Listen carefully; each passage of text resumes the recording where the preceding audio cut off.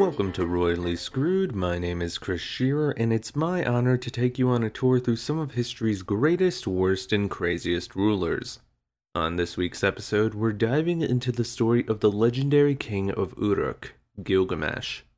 Gilgamesh is the titular hero of the Epic of Gilgamesh, perhaps the oldest story ever recorded in human history.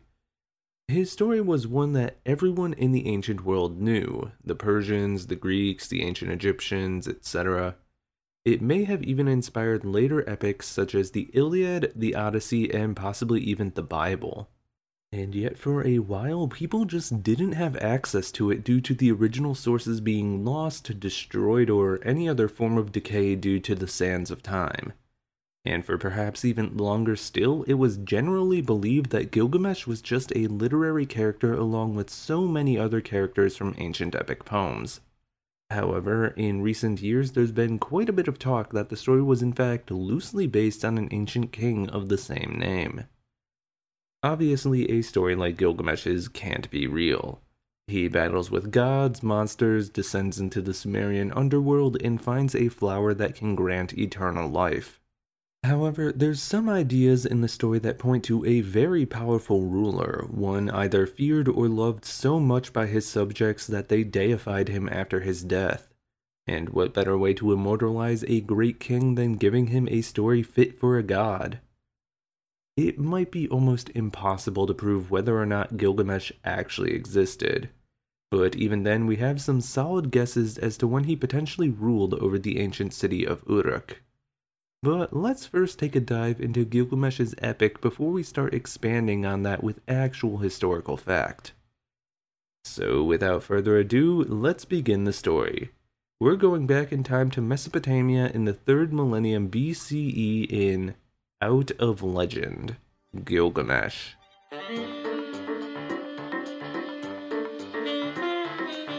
The following is an excerpt from the Epic of Gilgamesh, traditionally dated to the 18th century BCE, translated by Maureen Gallery Kovacs, 1998. Supreme over other kings, lordly in appearance, he is the hero born of Uruk, the goring wild bull. He walks out in front, the leader, and walks at the rear, trusted by his companions. Mighty Net, protector of his people, raging flood wave who destroys even walls of stone. Offspring of Lugalbanda, Gilgamesh is strong to perfection, son of the august cow Rirmat Ninsun. Gilgamesh is awesome to perfection. It was he who opened the mountain passes, who dug wells on the flank of the mountain.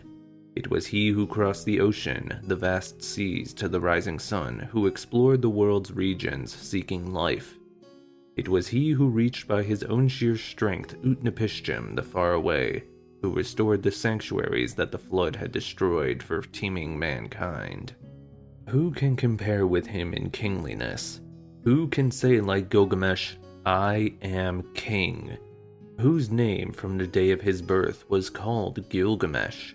2/3 of him is God, 1/3 of him is human. The great goddess Aruru designed the model for his body.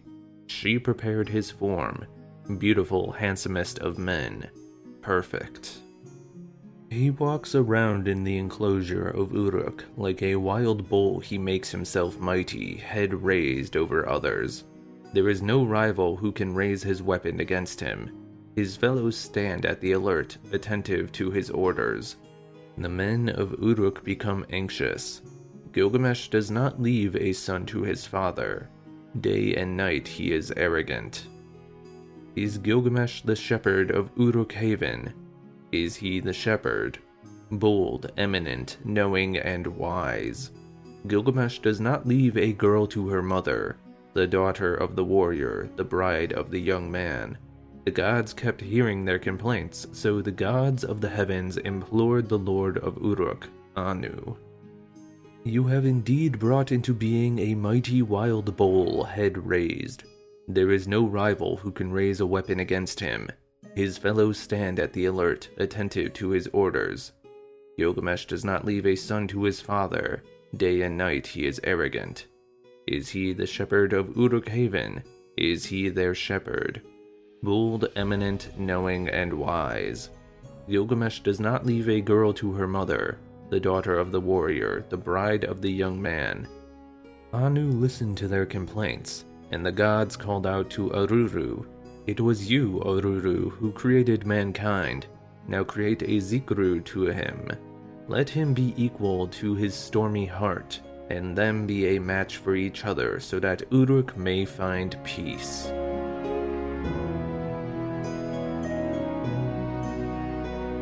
So we begin with the greatest and most powerful king of his age, Gilgamesh. Well, in Sumerian his name possibly would have been pronounced Bilgamesh. Gilgamesh is actually the Akkadian pronunciation of the name. He is the picture of a typical tyrannical overlord. He's powerful, rich, and maintains a status as two-thirds divine, his mother being the goddess Ninsun and his father being the previously deified king of Uruk, Lugalbanda. For some people, this ratio 2-to-1 really confuses people. I don't think they understand that his dad is either 1, a demigod, or 2, now, like I said, a currently deified dead king. Gilgamesh has used his power to turn his city of Uruk into one of the greatest cities of the era. However, he also uses that power for his own self-interest. It was said that no woman in Uruk was safe from his sexual desires, and he probably practiced prima nocta, that thing where a king gets to sleep with a newly married man's wife on the first night of a marriage. And also, as far as I know, this was not really an actual thing real kings did, at least at a certain point in history. The people of Uruk eventually became very upset with all of this and prayed to the gods to deliver them from the cruelty of their king. The gods respond by creating a being named Enkidu. Enkidu is described as a wild man. He basically has the mind of an animal, which is further shown by the fact that he hangs out with only wild animals and scares off every human who even looks at him. Eventually, a farmer decides to call upon a temple prostitute named Shamhat in the hopes that she will be able to calm down this random feral guy living out in the wilderness. So yeah, Shamhat goes out to see Enkidu and immediately strips in front of him. For some reason, this starts forcing Enkidu's brain to act more human. The couple then proceeds to get it on for a week straight. Apparently, having sex for that long transforms Enkidu from wild man into civilized man. Even his animal friends suddenly stop hanging around him. Shamhat then proceeds to tell Enkidu about Gilgamesh and the problems he's causing. Now an enlightened human, Enkidu decides he's gonna show Gilgamesh what for and follows Shamhat to Uruk. But not until they go another round that lasts for a week straight. Meanwhile, Gilgamesh has a very bizarre dream and goes to ask his mother about it. In this dream, he had some very homoerotic thoughts for this weird guy he's never met before. Spoiler alert, this guy is Enkidu. His mom is like, well, I suppose that means you're going to meet this man and the two of you will be very close. So Enkidu and Shamhat arrive back in Uruk. Almost immediately, Gilgamesh and Enkidu meet when Enkidu stops the king from intercepting a couple's wedding night, and it is a tack on sight. The pair wrestle each other for a very long time until they eventually come to a mutual acknowledgement of each other's strength. I'd like to imagine it as that one scene from Predator where Arnold Schwarzenegger and Carl Weathers shake hands and their massive muscles just bulge out. So now these two incredibly strong men are best friends. It's said that Enkidu is basically the only person who can get Gilgamesh to not be a massive jerk.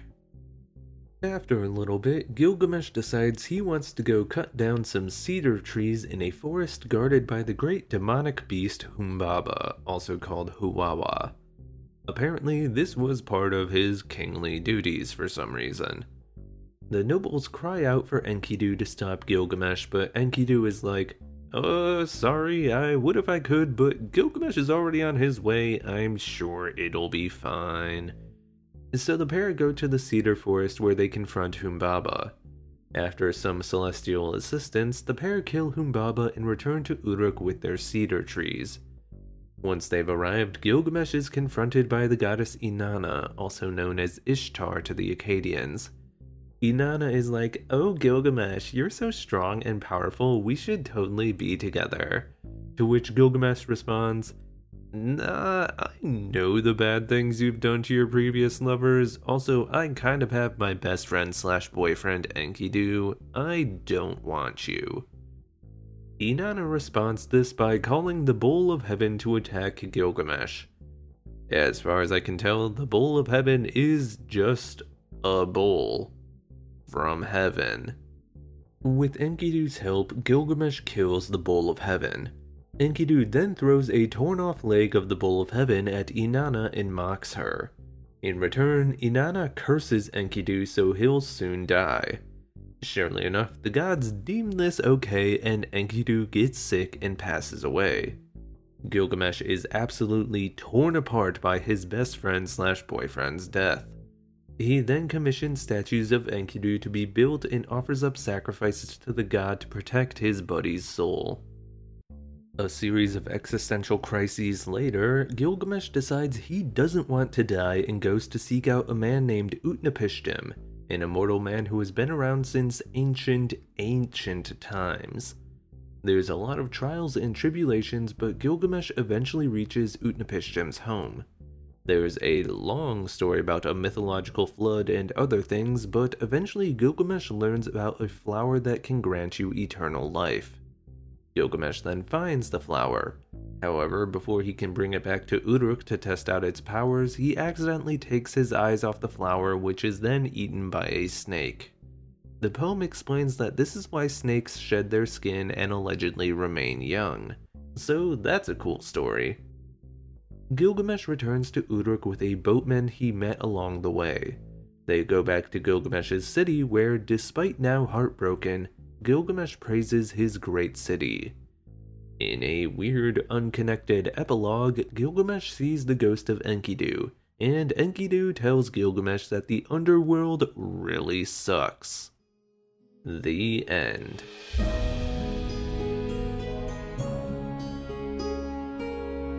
Before we talk more about Gilgamesh, both the possible historical king and the legend, let's talk about Uruk.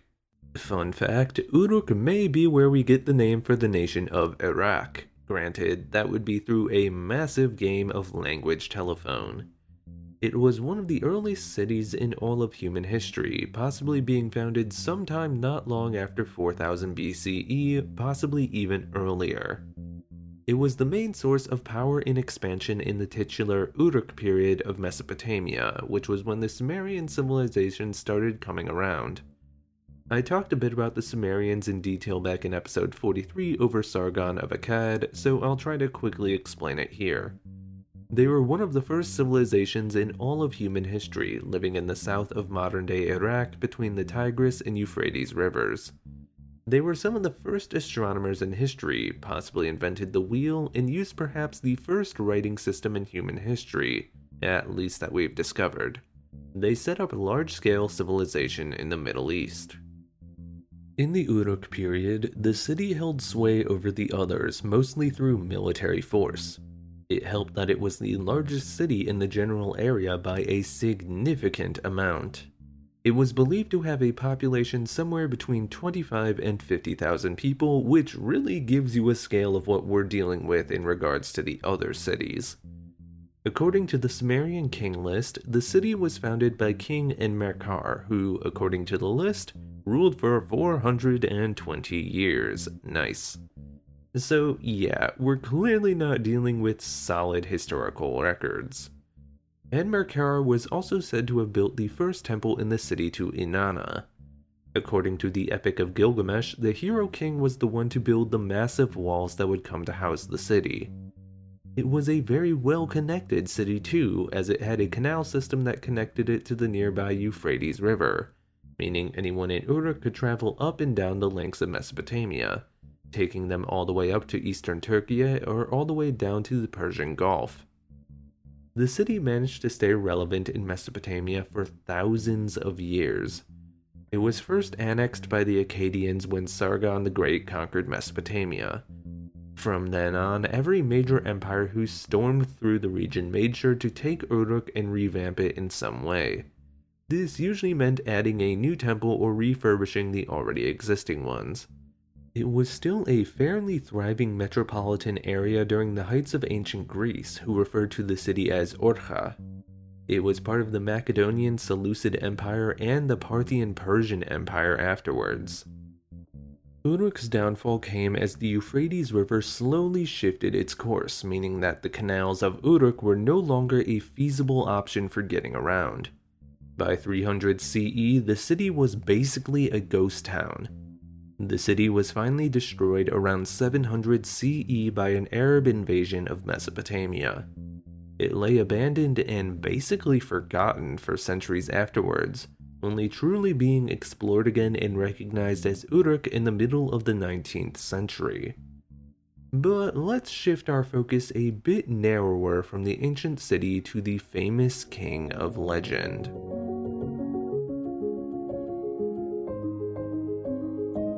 It's almost impossible to hammer down an exact date for Gilgamesh's reign over Uruk.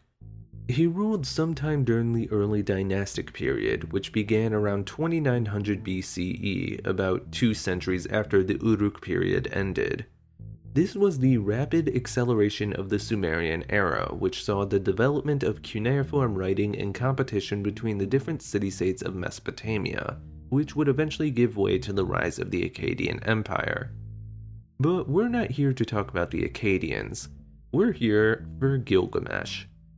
A slightly more generous period where Gilgamesh might have ruled was, according to Assyriologist Stephanie Daly, whose theory of the Hanging Gardens of Babylon not actually being in Babylon is pretty widely accepted, his rule may have been in the first half of the early dynastic period, between 2900 and 2500 BCE.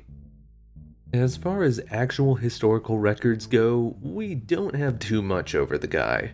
Within the royal catacombs of Ur, another Sumerian city-state that existed around the same time as Uruk, archaeologists found an inscription reading, "Gilgamesh is the one Utu has selected." Okay, so who is Utu?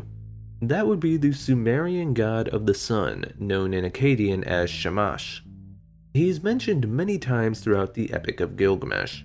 This inscription would make sense as rulers of ancient Mesopotamian city-states were very much in the vein of rulers chosen by the gods.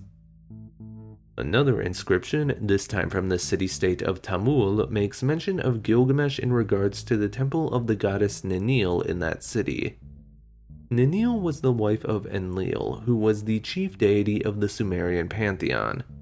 The Tamul inscription says that the temple to Ninil was built and destroyed twice before Gilgamesh got involved. Then the Tumal fell into ruins for a second time. Gilgamesh built the Nimumbura in Enlil's shrine. Ur-Lugal, son of Gilgamesh, made the Tumal flourish. This was definitely Sumerian because it calls him Gilgamesh rather than the Akkadian Gilgamesh. The Nimumbura, as far as I can find, would either be an addition to the temple of Ninil or a completely separate second temple to the goddess. Also here we get the mention of a son of Gilgamesh named Ur-Lugal, usually called Ur-Nungal. The Sumerian king list also mentions Ur-Nungal as Gilgamesh's son and probable successor. Fun fact, according to the SKL, Gilgamesh ruled for over a century. Highly unlikely.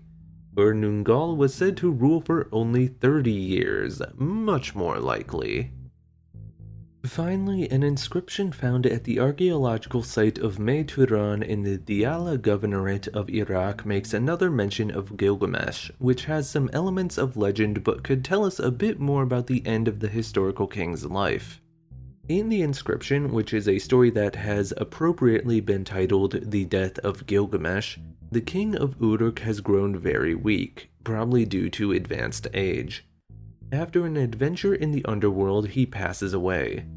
It's commanded that he be buried underneath the Euphrates River. It's been suggested that Gilgamesh was buried and then the people of Uruk diverted the flow of the river so that it would now run over the tomb of their beloved ruler. Apparently, in 2003, an archaeological investigation in Iraq reportedly found the location of Gilgamesh's tomb based on clues from the Mehran inscription. However, I've only been able to find one BBC article over this. Every other thing is literally just a copy-paste of that single article. So I guess going on that, hey, they probably didn't really find the tomb of Gilgamesh, otherwise that would be one of the biggest news stories in all history.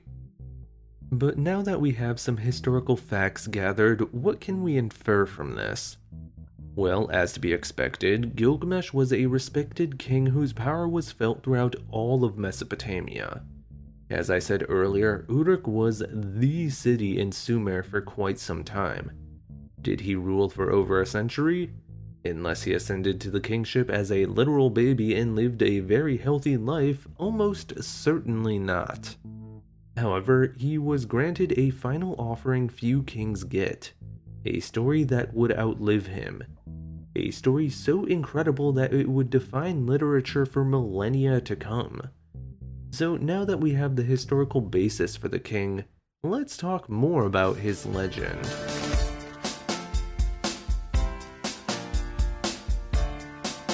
Despite mainly talking about the Epic of Gilgamesh, that is not the original Gilgamesh legend.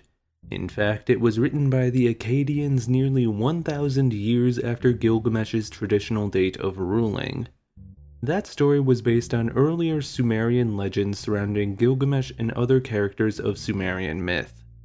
Some of the oldest Sumerian poems about him seem to point to Gilgamesh being worshipped as a god by the later generations after his life. Some historians theorize that other stories may in fact be the writers swapping in Gilgamesh for less powerful kings in the Sumerian timeline, attributing their actions to him.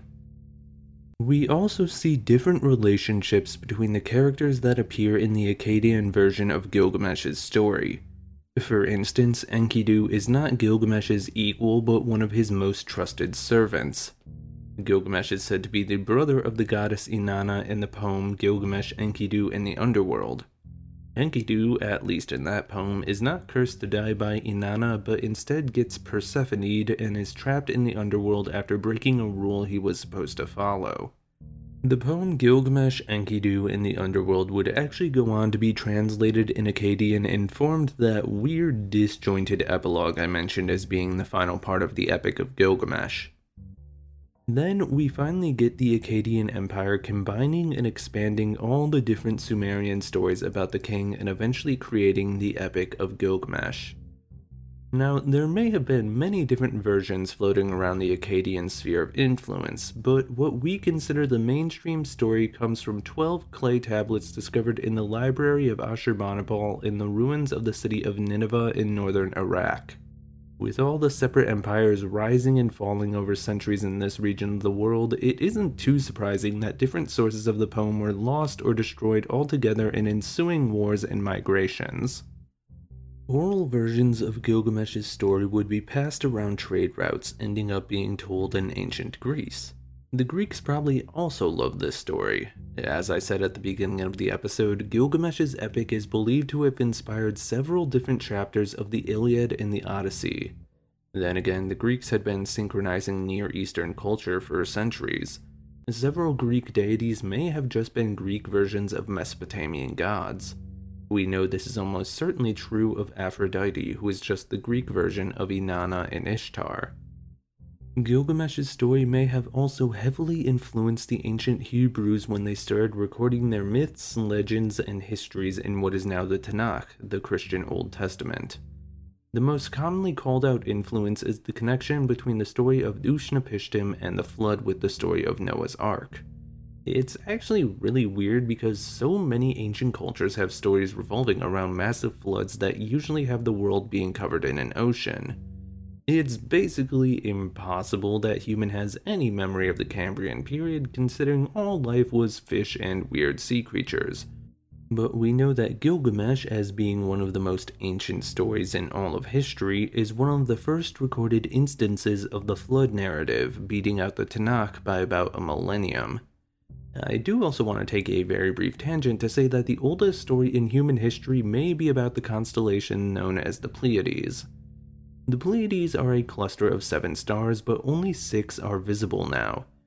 It would have been visible as 7 separate stars long before historical Gilgamesh was even born.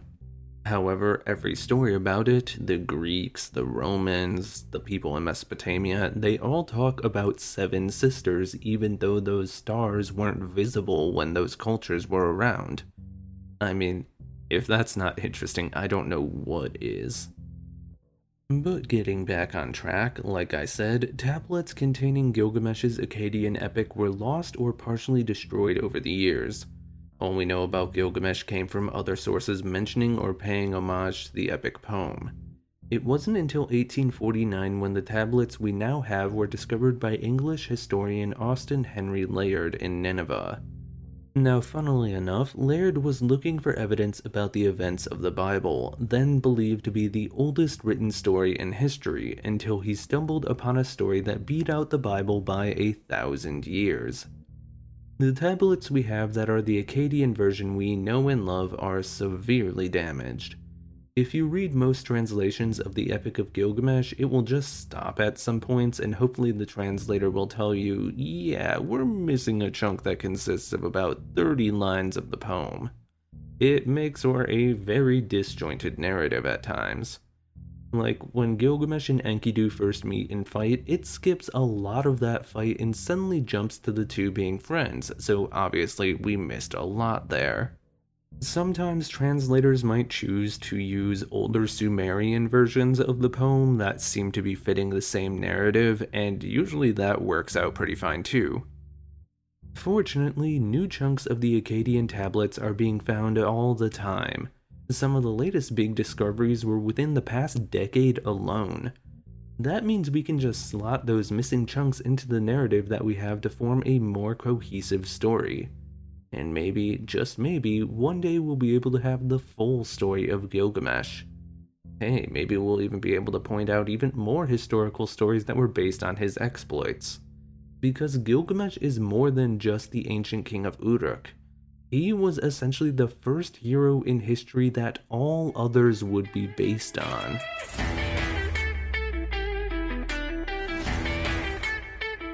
So what truth is there in the legends of Gilgamesh?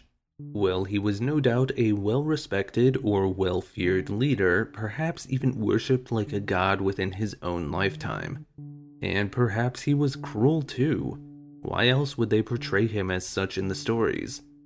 Granted, Gilgamesh's whole character arc in the Epic of Gilgamesh is about learning humility, to accept that his 1/3 human side is actually more important than the 2/3 god. Wisdom and power are the two driving forces behind the legendary Gilgamesh, and personally I'd like to believe that those two traits were present in the historical figure himself. Because what's the point in having all the power of a god if you aren't going to use it for good? Also, I do want to say here at the end that it really doesn't take a lot of brain power to read Gilgamesh and Enkidu as anything but in love with each other. There's been plenty of scholarly research into how to properly read their relationship. But like I said, Gilgamesh had dreams that basically said, you will love this man so much, on the same level as a woman. There is zero heterosexual explanation for that. So yeah, Gilgamesh is the first fictional hero, one of the oldest names in history, and also bisexual. But for now, that's it for this week's episode of Royally Screwed. I hope you enjoyed the journey. Be sure to subscribe to the show, tell a friend, and follow the Denim Creek page on Twitter and Instagram for more info about each episode. Next time, we're slingshotting through history up to the early 20th century in America to learn about another US president. This time we'll learn about FDR, Franklin Delano Roosevelt, as he goes beyond expectations to deal with the US during the Great Depression. I hope you'll join me then for another topsy-turvy look into history's most interesting rulers.